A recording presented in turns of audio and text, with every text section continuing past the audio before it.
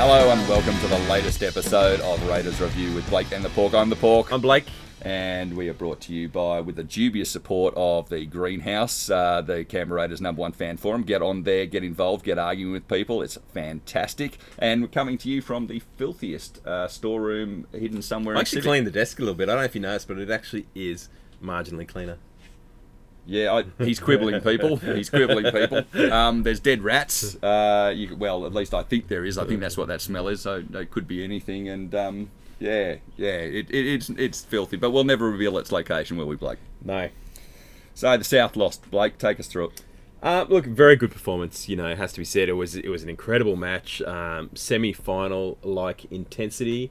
One of the games of the season, if not the game of the season so far. I think everyone agrees. Wayne Bennett, said as much in the press conference. We looked good. We had great effort, commitment, and if you look at the final moments, the game was there to be won. And if unfortunately Jared Croker hadn't had the ball knocked out of his grasp, we would have won that game. We looked, like I said, we looked good. Very good defence, very good commitment. If anything, maybe we did not noticeably miss that bit of impact that with the loss of Rapana. And BJ Leilua, we maybe locked that bit of penetration at times. It was hard to see how we were going to get through their defences. Yep. But yeah, the game also was quite different to how I expected it, because I sort of had, in the lead up to the game, and I said as much, had nightmares about the Burgess boys getting a big roll on and Cook darting out of dummy half. And it didn't really happen. No. We kept them quiet pretty much for the whole game. Burgess only ran for 80 minutes. Meters. 80 meters. And like you said, you can get him off his game, and he did appear to be off his game. The other one was too. Cook really was only one time, he was able to get out of dummy half. Yeah, he's a good player though, isn't he? Yeah. Gee, when he gets out fast, it looks good, doesn't it? Yeah, I heard Michael Ennis saying that, that Josh Hodgson did a really good job because he was always in at marker, stopping Cook, and the one time he didn't get to marker was the time. Yep, that's right. And you saw Saliva Havili came on for that brief moment and didn't stay on that long. No, he was on and off like 10 minutes later. Yeah, because that was exploited. The instant was on there. Saliva's doing very, very well, but as a reserve hooker, he just doesn't quite have that lateral speed. He's certainly got the impact as a loose forward. There's no question about that. But yeah, he was on and off very quick. And I was very interested in the use of Sebastian Kris off the bench, waiting for the last 10 minutes to bring him on. That's just one of those weird ones. It doesn't really make any sense to me. I was surprised by that. I was surprised to see him still on the bench. I thought because of the Burgeye threat that we would see Royce Hunt come off into that place and take that spot at the last minute, but it wasn't in that line. And for those 10 minutes, I thought he was really quite good. And yes, I was standing right in line watching Jared Croker as he got into that gap. And had he got lower, or alternatively stepped again to the right, he would have scored. Yeah. He needed to either dive straight to the line immediately, or he needed to step once more to the right, because all the man coming across did, the young man who was at fullback, Corey Allen. Yeah. All he did was play at the ball. Yeah. And that's another point too. All he did was play at the ball. At no stage in the world was that a tackle. That was actually a strip, and that was actually play on from that point. But everyone stopped, and no one should have actually stopped. And had Bailey Simonson picked up that ball as he should, and gone over the line and scored, and put the ball down, and they'd actually have to go and done it, that was actually a strip. There was no effort of thing. So it could have been done, but we didn't take that opportunity. So it really is play the whistle, because the whistle wasn't blown in that moment. But those ones are hard. They can go out anyway, those ones. Look, it's hard to say. I don't want to hear about brave losses, though. We should have won that match.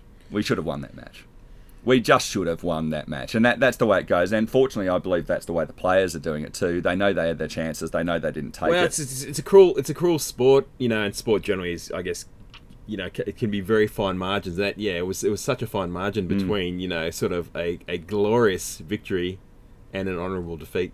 But I wasn't too depressed. I didn't walk out of the ground, as sort of down the dumps as I have certainly other times. No, I've definitely walked out of there, crippled on times, and that wasn't one of them. And it wasn't all bad news. Look, Josh Papali, that run through the centre was one of my favourite things I think I've ever seen in football. Yes. Or the Samoan sidestep on the fullback. That was just outstanding. Ironically, if he had actually swerved or done anything whatsoever, he might not have been in line with the bloody goalpost, which was the only reason he got stopped. But big ups there to Cameron Murray, by the way.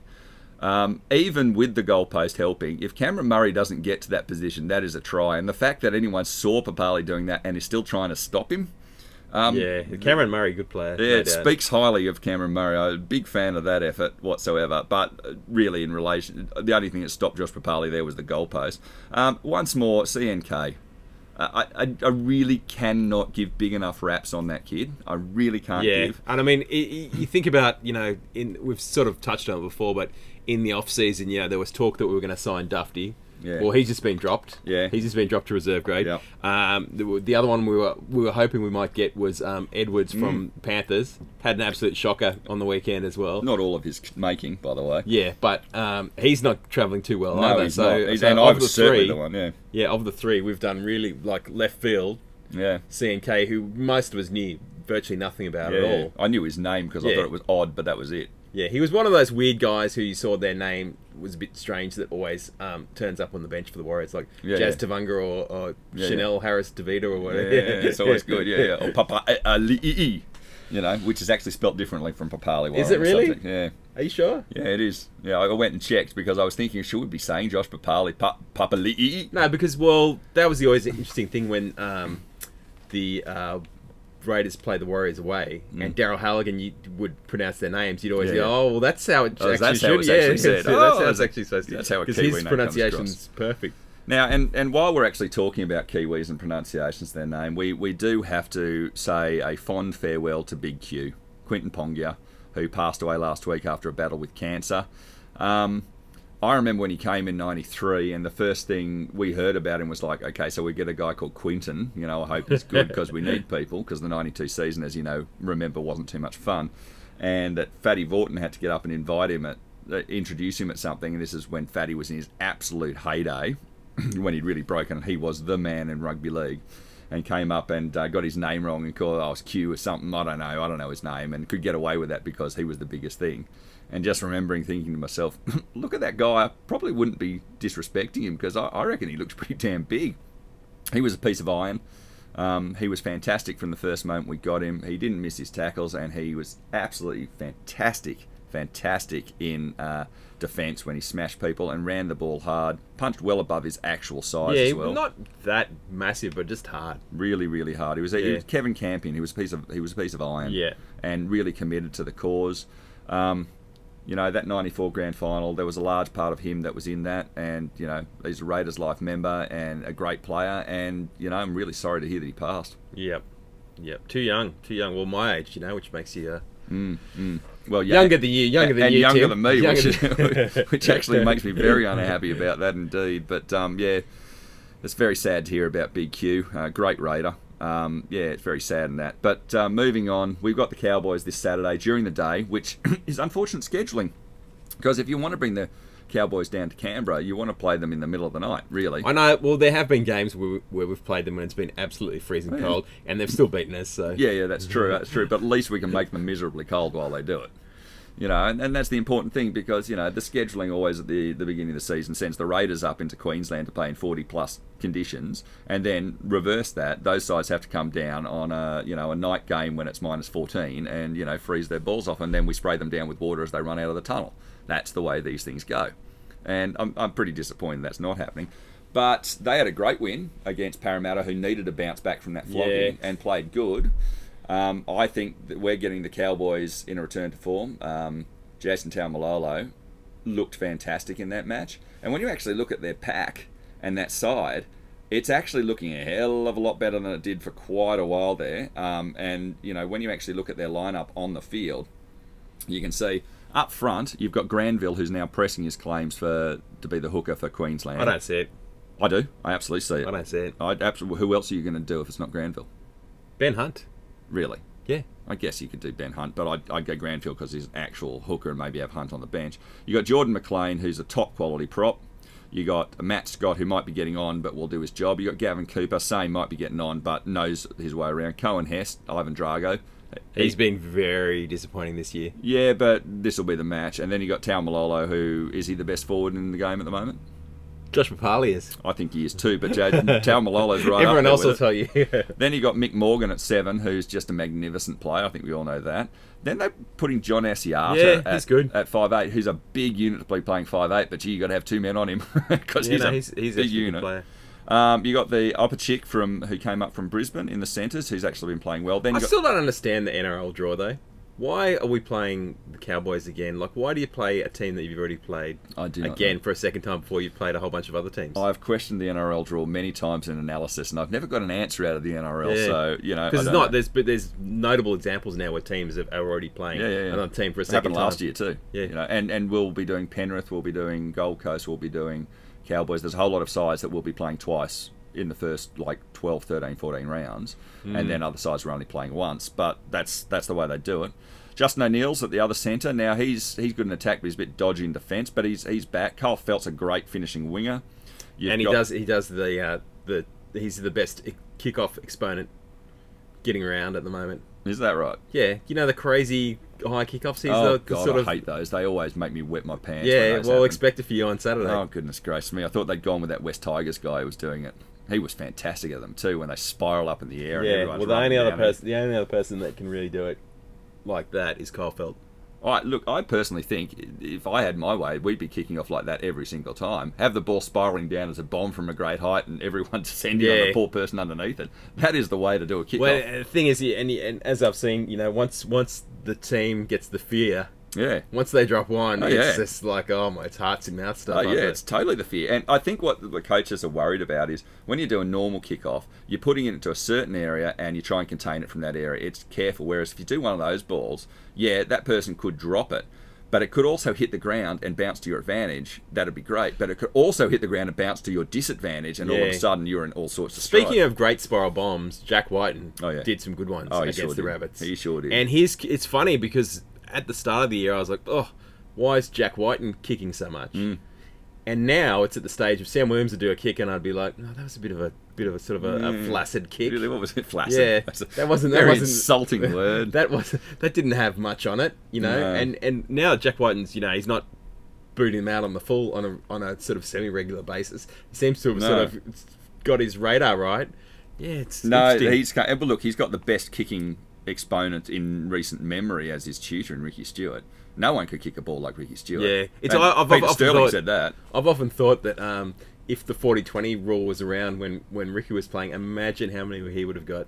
Well, it was brought in because of Ricky. It was brought in the Super League because he was actually exponent. He was the one who pressed for it. He was saying for a long time that 40-20 was what should come in. So he's actually the father of the whole concept. And it's because of that kick. And I think 40-20s are fantastic. And those who can be exponents of it, well, I think it's a great part of the game. But when you actually dig down onto the Cowboys bench, you've got Baptiste on the bench, the Garden gnome. Then you've got young Dunn, who's on there, Mitchell Dunn, who's played 8 games so far, 99 kilograms, 190 centimetres. So, he's all right in that regard. Big unit, but untested. Then you got Bolton, who's 907 years old and played 261 games, but is at the back and has trouble keeping his hands to himself. Well, apparently he's been found guilty of that, or acknowledged it. Okay, then we can say that. Then we can't. And then Francis Molo, who does add some spark, with 112 kilos at 183. So that's one big unit right there for the 24-year-old. Who's Francis Molo? Yeah. All right, he was. Yeah, he's one of those big. He was at the Broncos, wasn't he? I believe so. Yeah. And look, so we've got Dynamis Louis, who's playing great. Really great effort. We've got Papali, who is, I believe, the best front rower in the game at the present moment. Josh Hodgson, who I really thought should have come off for a head knock inspection after his head clash with Liam Knight. I was very surprised he stayed on. He got straight to his feet and his eyes were rolling around his head. Whitehead, who once more was immense, wasn't man of the match in that one for mine. It was Papali, but not far behind him. Hudson Young and Corey Horsburgh, I'll get to later in the thing. Ryan Sutton worked his guts out in that match. Once more was fantastic. Sam Williams, yes, he missed Cody Walker to come through, but he played a really good match. The whole match, he was very good. Jack Whiten once more was outstanding. Nick Kotrick, right centre. Very good. Once he got into it, he was great. Yeah, no, he was, and he set up the try. And before that, there were a couple of times where you thought it's coming. It's coming. He's going to poke his nose through. Yeah, and he did. And the thing was, Whitehead knew it, and Whitehead was right there ready for it. But Sammy Williams, being Johnny on the spot, showed great pace to score. He did. That try. I was surprised how quick he was. Yeah, he was quick, but he knew what was coming, and he finished that brilliantly. Yeah, so that was a great try. Kotrick made the break. Whitehead capitalised on it brilliantly, but Sammy was right there to do it. It was a great try. It was a great moment. Lost my voice yelling, as well as yelling, and I'll get to that in a second at something else in the game. Oldfield and Simonson doing well. Simonson, was really good, I thought. Yeah, no, he's good. He's a good player. And we got Havili on the pine, along with Soliola and Horsburgh, who I'll get to later. And welcome back, Joe Tarpano. Yes, you were right. He was coming back. Go on, hit me with it. No, it was actually esteemed listener Matt, who is co-host of the Greenhouse Live and the Green Machine podcast. Who pointed that out? He pointed it out, and I said, look, I tried to mention to the pork that maybe he would be back sooner, but you shut me down. I did. I shut him down. He was right. I was wrong. He was back. I did see him in the tunnel and thought, you're walking around quite well for a person who's meant to be out for an extended period with an ankle injury. At a pinch, I reckon he could have played as well in that match. But, look, it's a big match. Do you think he'll play on the bench, though, or do you think he'll come in or they think Hudson Young's doing a good job? I think they'll run him off the bench. Yeah. They're not going to bring a person who's out that for long. You know, if he comes on, it'll be after 20 minutes. Yeah. And he'll come in from that point. And, will it be Hudson Young who goes off? I would suggest you're right that it would be. But it might be Louis that goes off. Yeah. They'll probably just play him in the middle. He's played in the middle before. As we started out off the bench. Yeah. Playing in the middle. Big boppers he's up against. He's not small. No, he's not small, but he doesn't quite have the bulk of a Tal Malolo or a Francis Molo. I think he'll play in the middle. That big. But, yeah. So, look. It's a hard match. They've got to win it. Like, this is one of those matches. Well, the next 3 games are season-defining. Yeah, they are. Because they're all very winnable games. Yeah. And if we're going to be staying in the top 4, but they're all losable games too. Every game is losable for the Raiders. But I never go any game confident the Raiders are going to win. All of these games, though, it's not just we could lose them because we could drop our bundle. All of these games on paper, when you actually look at them, we should win. We should beat the Bulldogs away next weekend up in Sydney at ANZ Stadium. And we should beat the West Tigers on paper the next week at Parramatta Stadium, whatever the hell it's called now, Bank West on the Friday night, which is actually a televised match. Oh, my God. That's the Tigers, is it? Yeah, that's the Tigers match. We should win both of those 2 matches. But both of those sides have been playing some really, really, really good football. And, they've taken...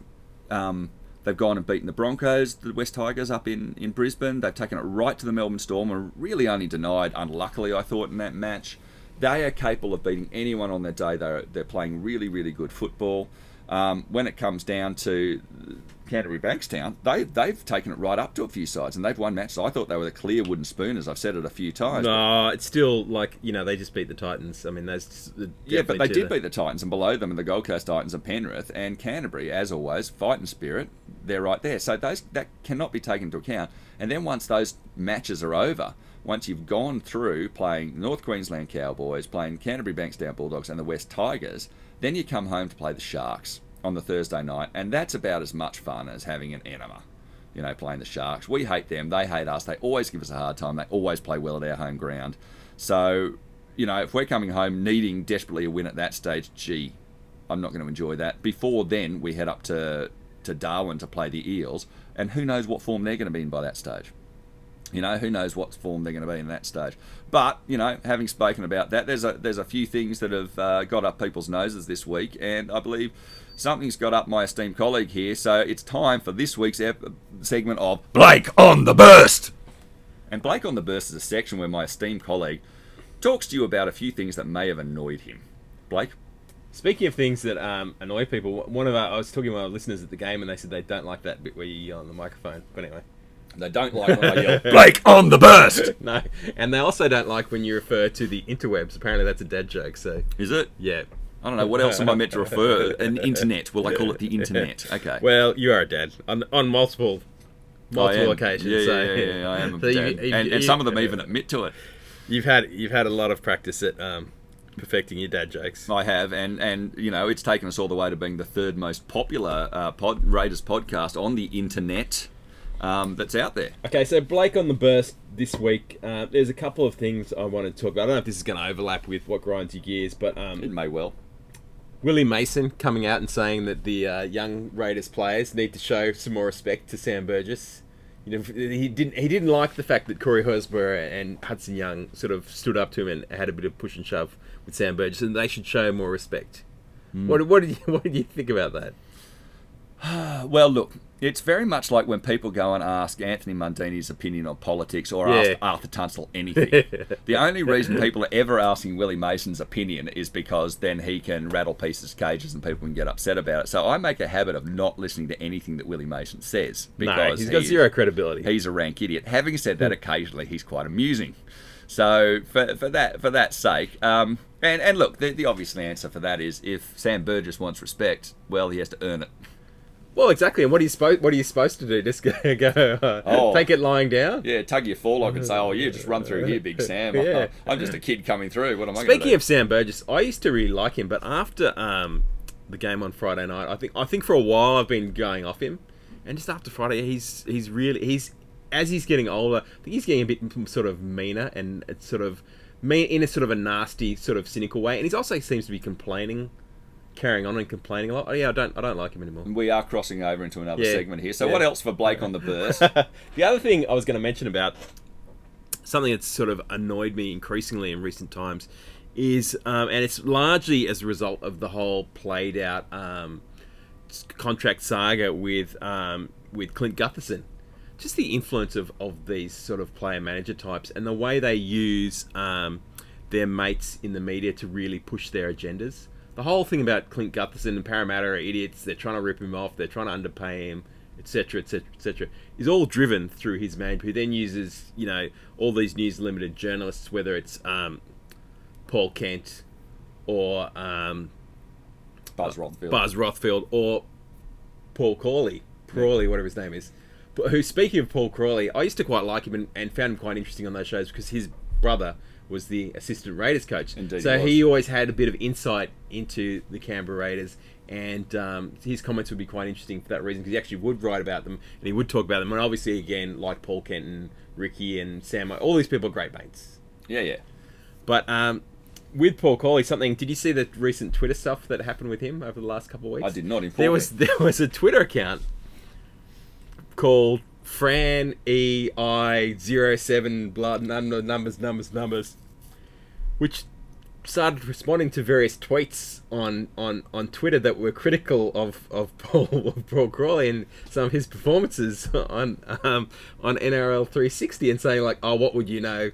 Paul's a great guy, you know, he knows what he's talking about. You've never laced on a boot, or you know what I mean? And it was all that sort of stuff. People found there was a whole series of these tweets. Then suddenly it occurred to people, this is actually Paul Crawley himself. It was. Did anyone prove that? No. Well, then they started. They called that. All of a sudden, this account got deleted. It was never seen again. But it just suddenly emerged. Only thing it tweeted about was Paul Crawley related matters, and then it disappeared. So it's like if you're gonna go on there and then immediately delete it, it's very funny. There are forces at play in this game that we don't even know about, that we have no idea who they are or what they do or who is actually controlling the game. And so that is actually a great throw into actually a few things that have pissed me off in the last couple of weeks. And in fact, Blake, they've ground my gears. You know what really grinds my gears? And this week, things that have ground my gears come along these lines, right? So we will have noticed on Saturday night that, amongst other things, that in a 17-minute period, the Rabbitohs gave away 8 straight penalties, of which 5 were given away by their captain, Sam Burgess himself.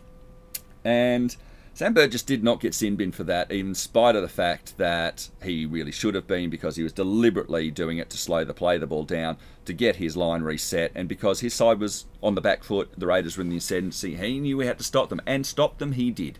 By any means necessary. We got a couple of penalty goals out of it, but they didn't concede tries, and they should have conceded tries in most of those because they were out on their feet at that stage, having really opened the game very well, the Rabbitohs. They probably blew a little bit hard, and the Raiders were a bit smaller and were a little bit fitter and were coming at them. And Burgess saw it and really, really was hanging on, but he went rogue.